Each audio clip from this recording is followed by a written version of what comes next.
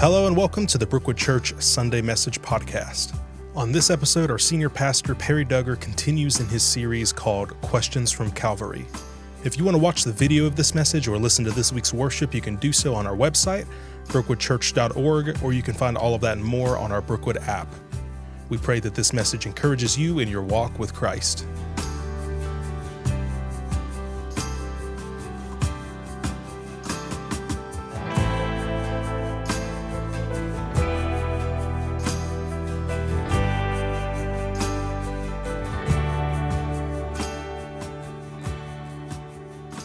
Thank you for joining us again from your homes. I hope that you have your Bible, and I hope that you've downloaded the message guide, including the outline, and we will conduct it as usual. You have your coffee in hand, although many of you drank coffee here in the services as well, so that's customary, but you get to watch in your pajamas. A few of you, I think, are wearing the same pajamas as last Sunday, so you might need to throw them in the wash. But we continue our series this morning called Questions from Calvary. A question often reveals the inner thoughts and the feelings of the person who poses the inquiry, as long as they're being sincere. So today we focus on two questions, the questions of two criminals who were crucified with Jesus. This message is entitled An Illustrative Question, because questions do illustrate or they reveal the attitudes of the askers. The first question, and if you have your outline, it's listed there. One of the criminals scoffed, "So, you're the Messiah, are you? Prove it by saving yourself and us." The other question we'll consider this morning, but the other criminal protested, "Don't you fear God even when you have been sentenced to die?" Now, some background of this crucifixion. Of course, we're very familiar with it, but this story is told in Luke chapter 23, and in this Bible available at Brookwood, it's on page 849. And we will begin at Luke chapter 23 at verse 23.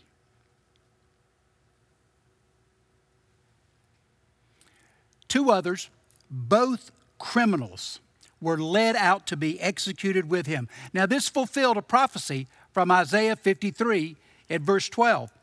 And these criminals, sometimes this word is translated thieves or robbers, but these weren't pickpockets. They weren't petty criminals. They weren't common burglars. These were dangerous, violent men who tormented, who abused, and often even killed their victims. It's possible that these two were associates of Barabbas. Barabbas, as you know, was destined to be crucified, and the crowd cried out for him to be released and Jesus to be crucified instead. So Jesus actually replaced Barabbas in this crucifixion, and that's found in Luke 23, verses 18 through 25. So we continue, Luke chapter 23, and we're now at verse 33. When they came to a place called the Skull. Now, the skull in Greek is cranion, from which we get the word cranium. In Latin is calvare, and obviously we get the word Calvary, or the English Golgotha comes from the same word. So when they came to the place called the Skull, they nailed him to the cross. Now, we're unsure why this place was called the Skull. It may have been that the formations in the limestone looked like the indentions of a skull, perhaps. It might be that it was just the place of death because executions were carried out there.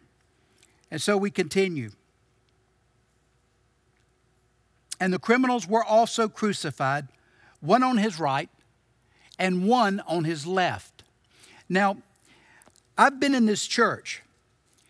This place that's regarded as Calvary is inside a church, and it's actually inside the Church of the Holy Sepulchre because the tomb is not far away.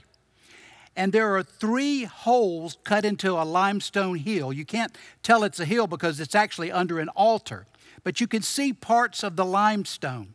And the 2 holes on the outside are about 15 feet apart with one in the center.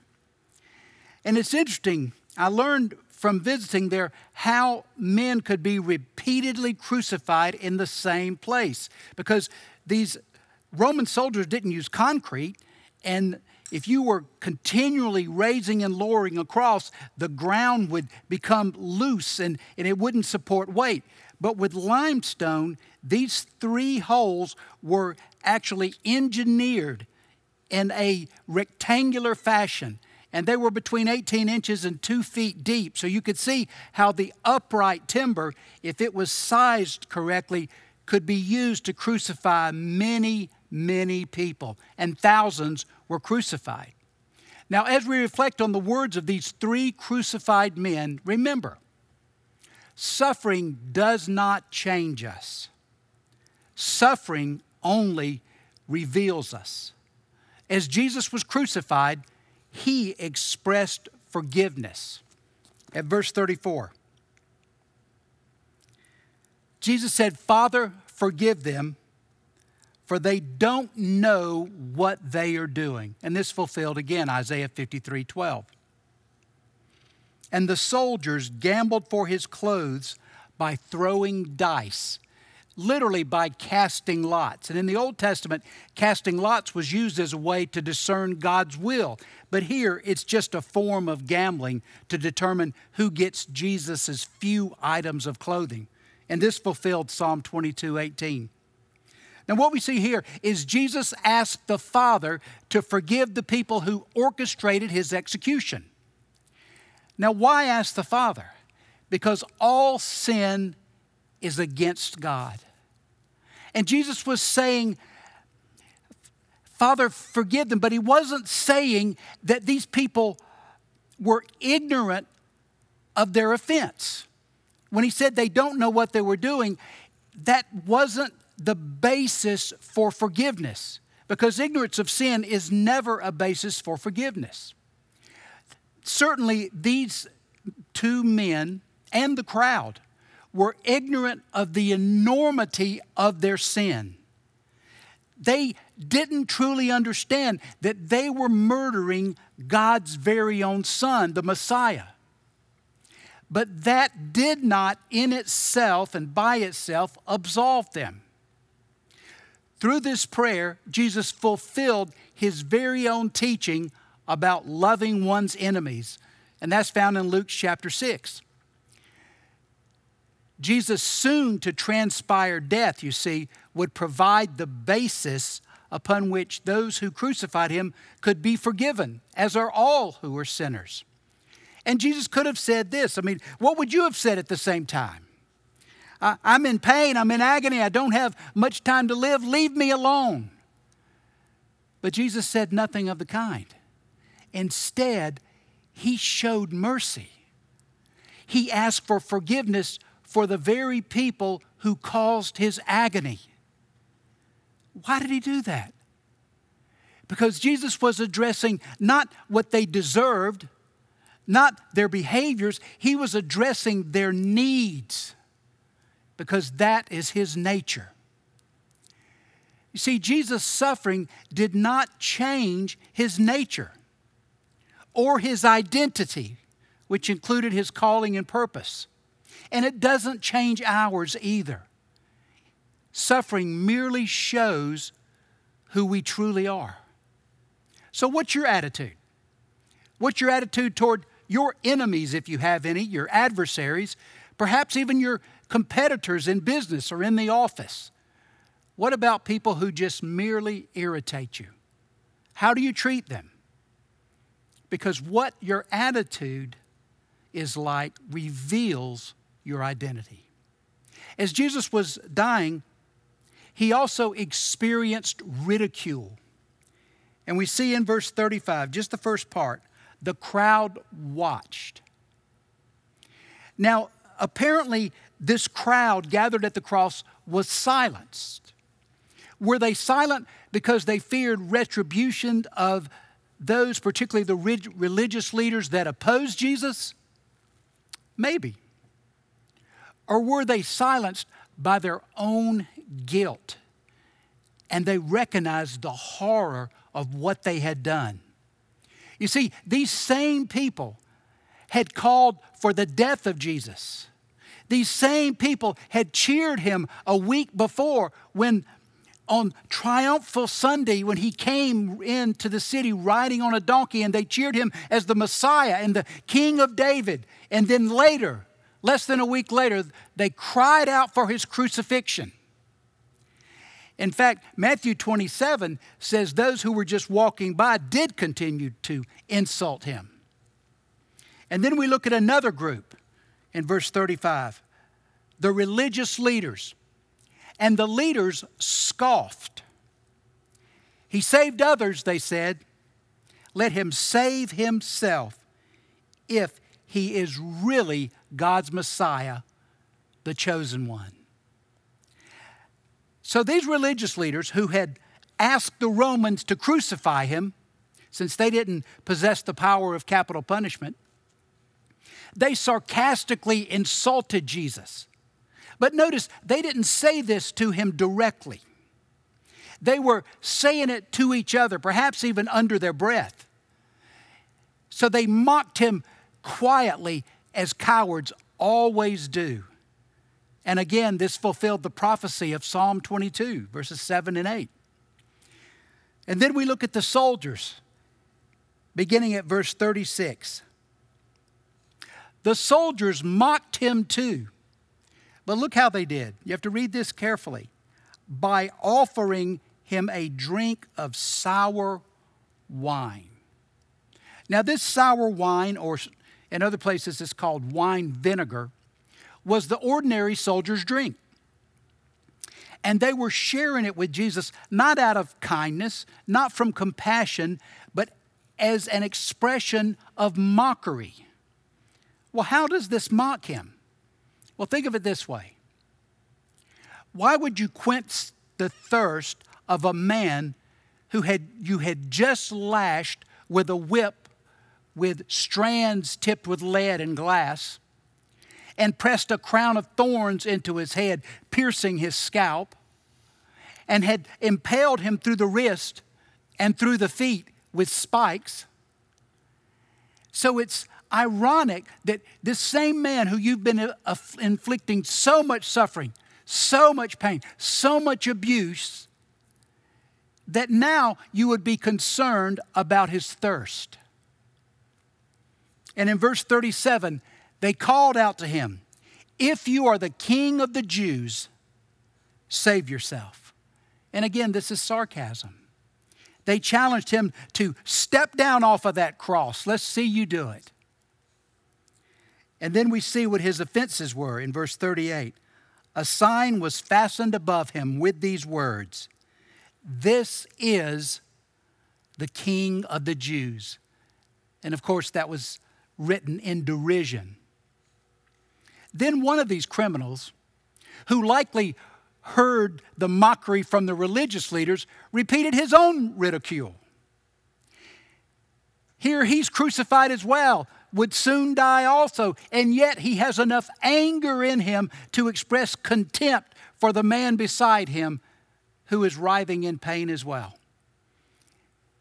And at verse 39 it says, one of the criminals hanging beside him scoffed. "So you're the Messiah, are you? Prove it by saving yourself and us too while you're at it."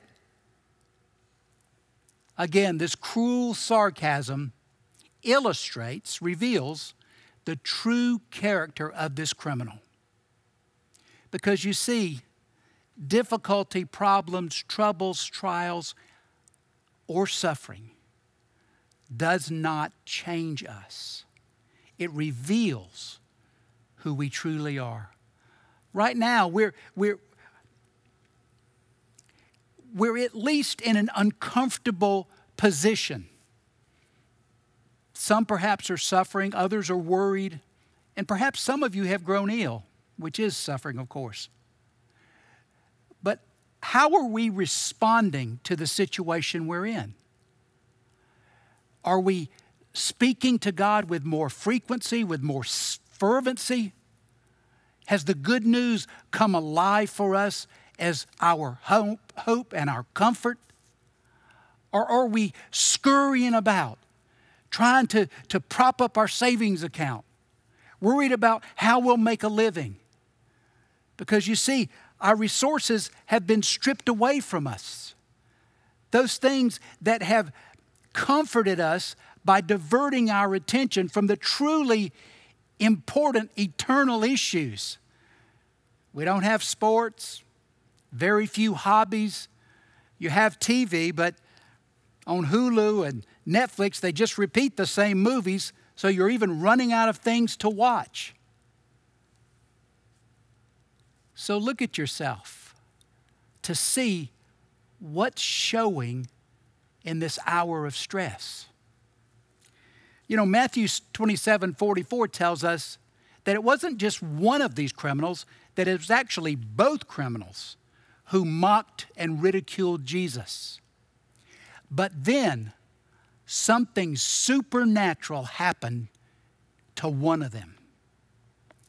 And as Jesus was suffering, he extended grace. One of these criminals experienced a change of heart, a change in mind, a difference in his thinking. And he even questioned the other. We see at verse 40, but the other criminal protested. Don't you fear God even when you have been sentenced to die? You see, this question clearly reveals a change had occurred. And as I said, Matthew tells us both of these criminals were ridiculing. So that would have been an even more stark reversal of attitude. This change of perception, which is what the Bible calls transformation, caused this condemned criminal to see his situation with totally different eyes. His question implies an understanding that Jesus, this man who is dying, was connected to God. And he grasped that their mockery that was inflicted against this dying man who hung between them was actually offending God, who they would both face very soon. Now, perhaps he was even expressing concern for this other criminal. This might have been a warning of sorts, saying, don't incur greater wrath or judgment. But to the other criminal's ears, they would have been shocking, surprising, and they might have even elicited anger. How could this happen? How could one of these criminals change in the last hours of his death, pinned to a cross? Only by grace.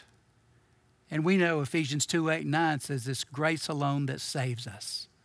This criminal merited no mercy, but neither do we.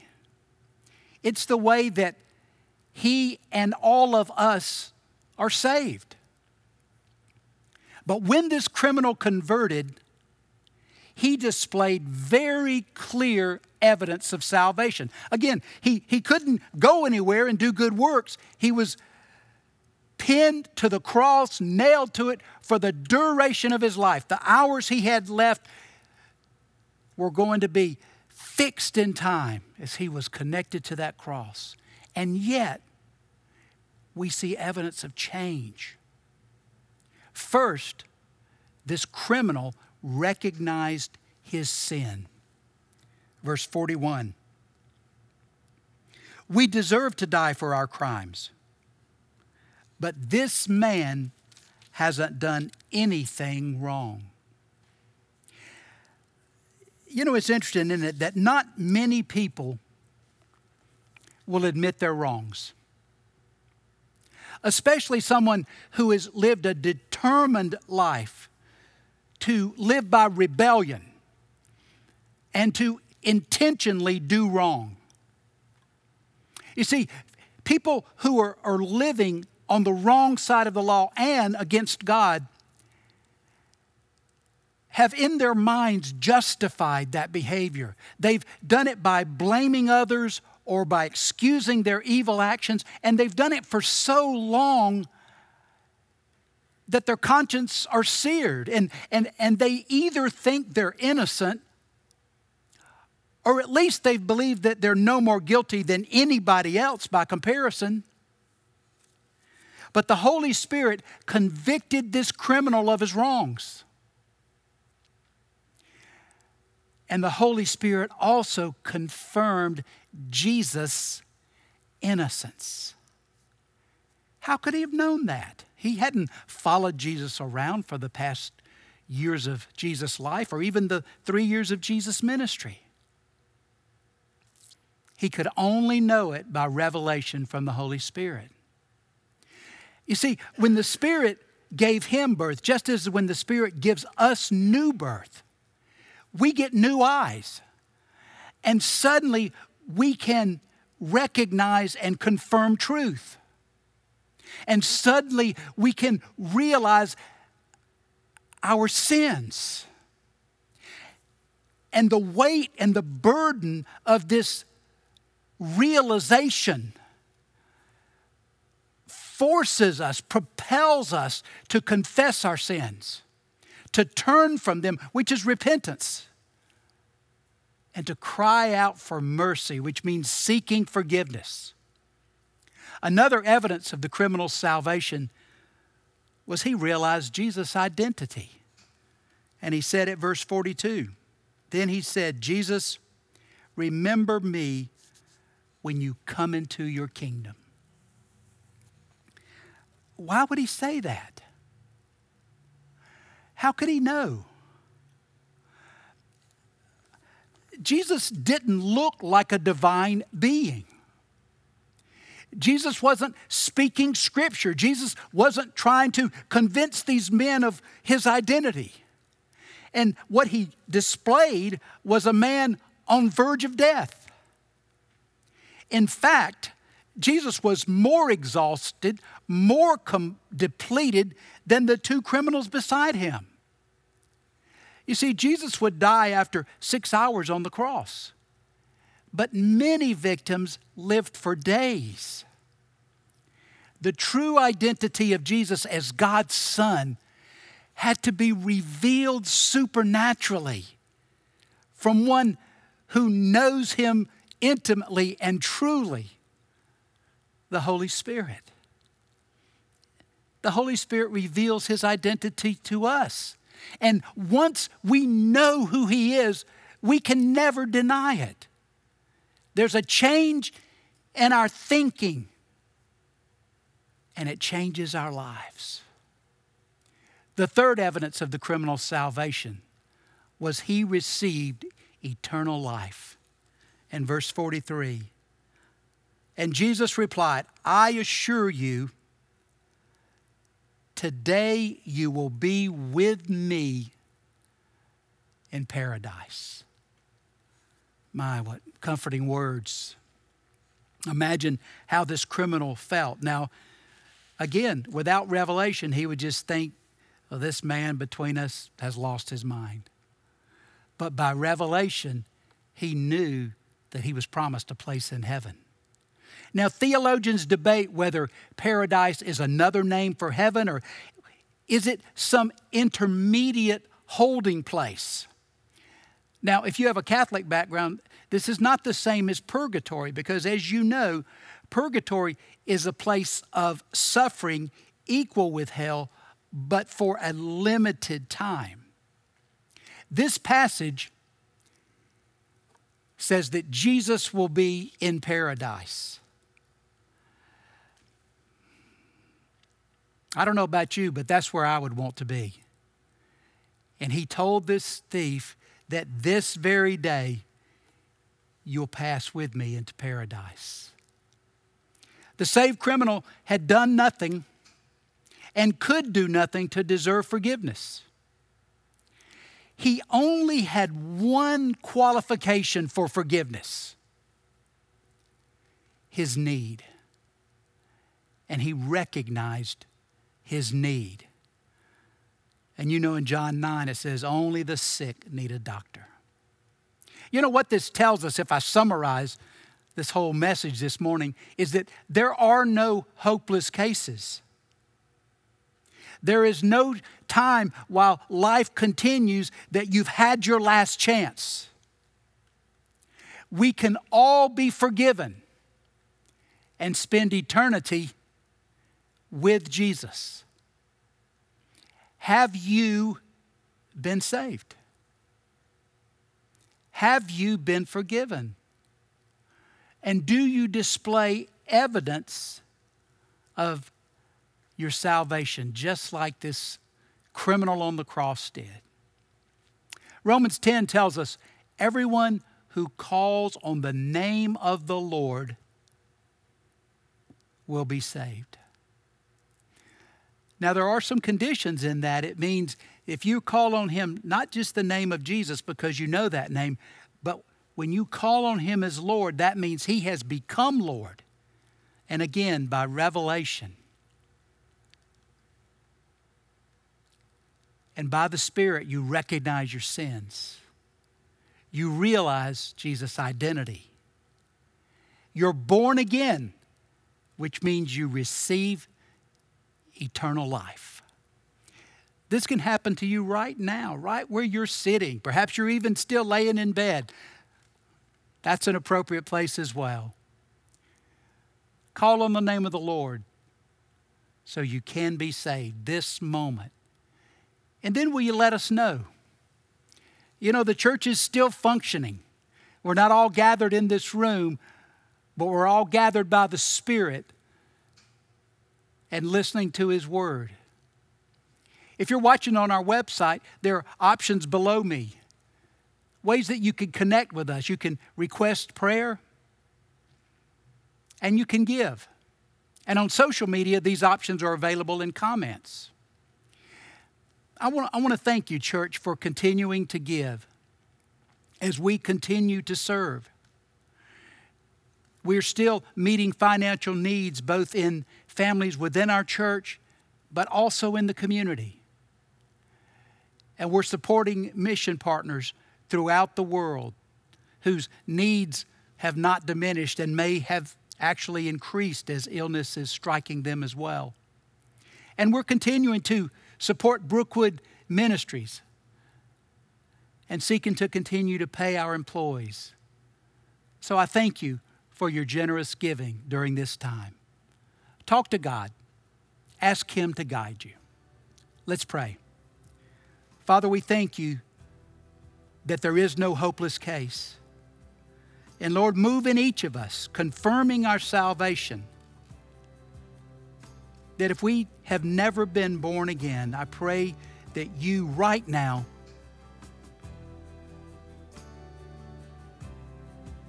would cause us to recognize and confess our sins. That you would confirm the identity of Jesus. And that you would call us into eternal life. In your blessed Son's name we pray. Amen.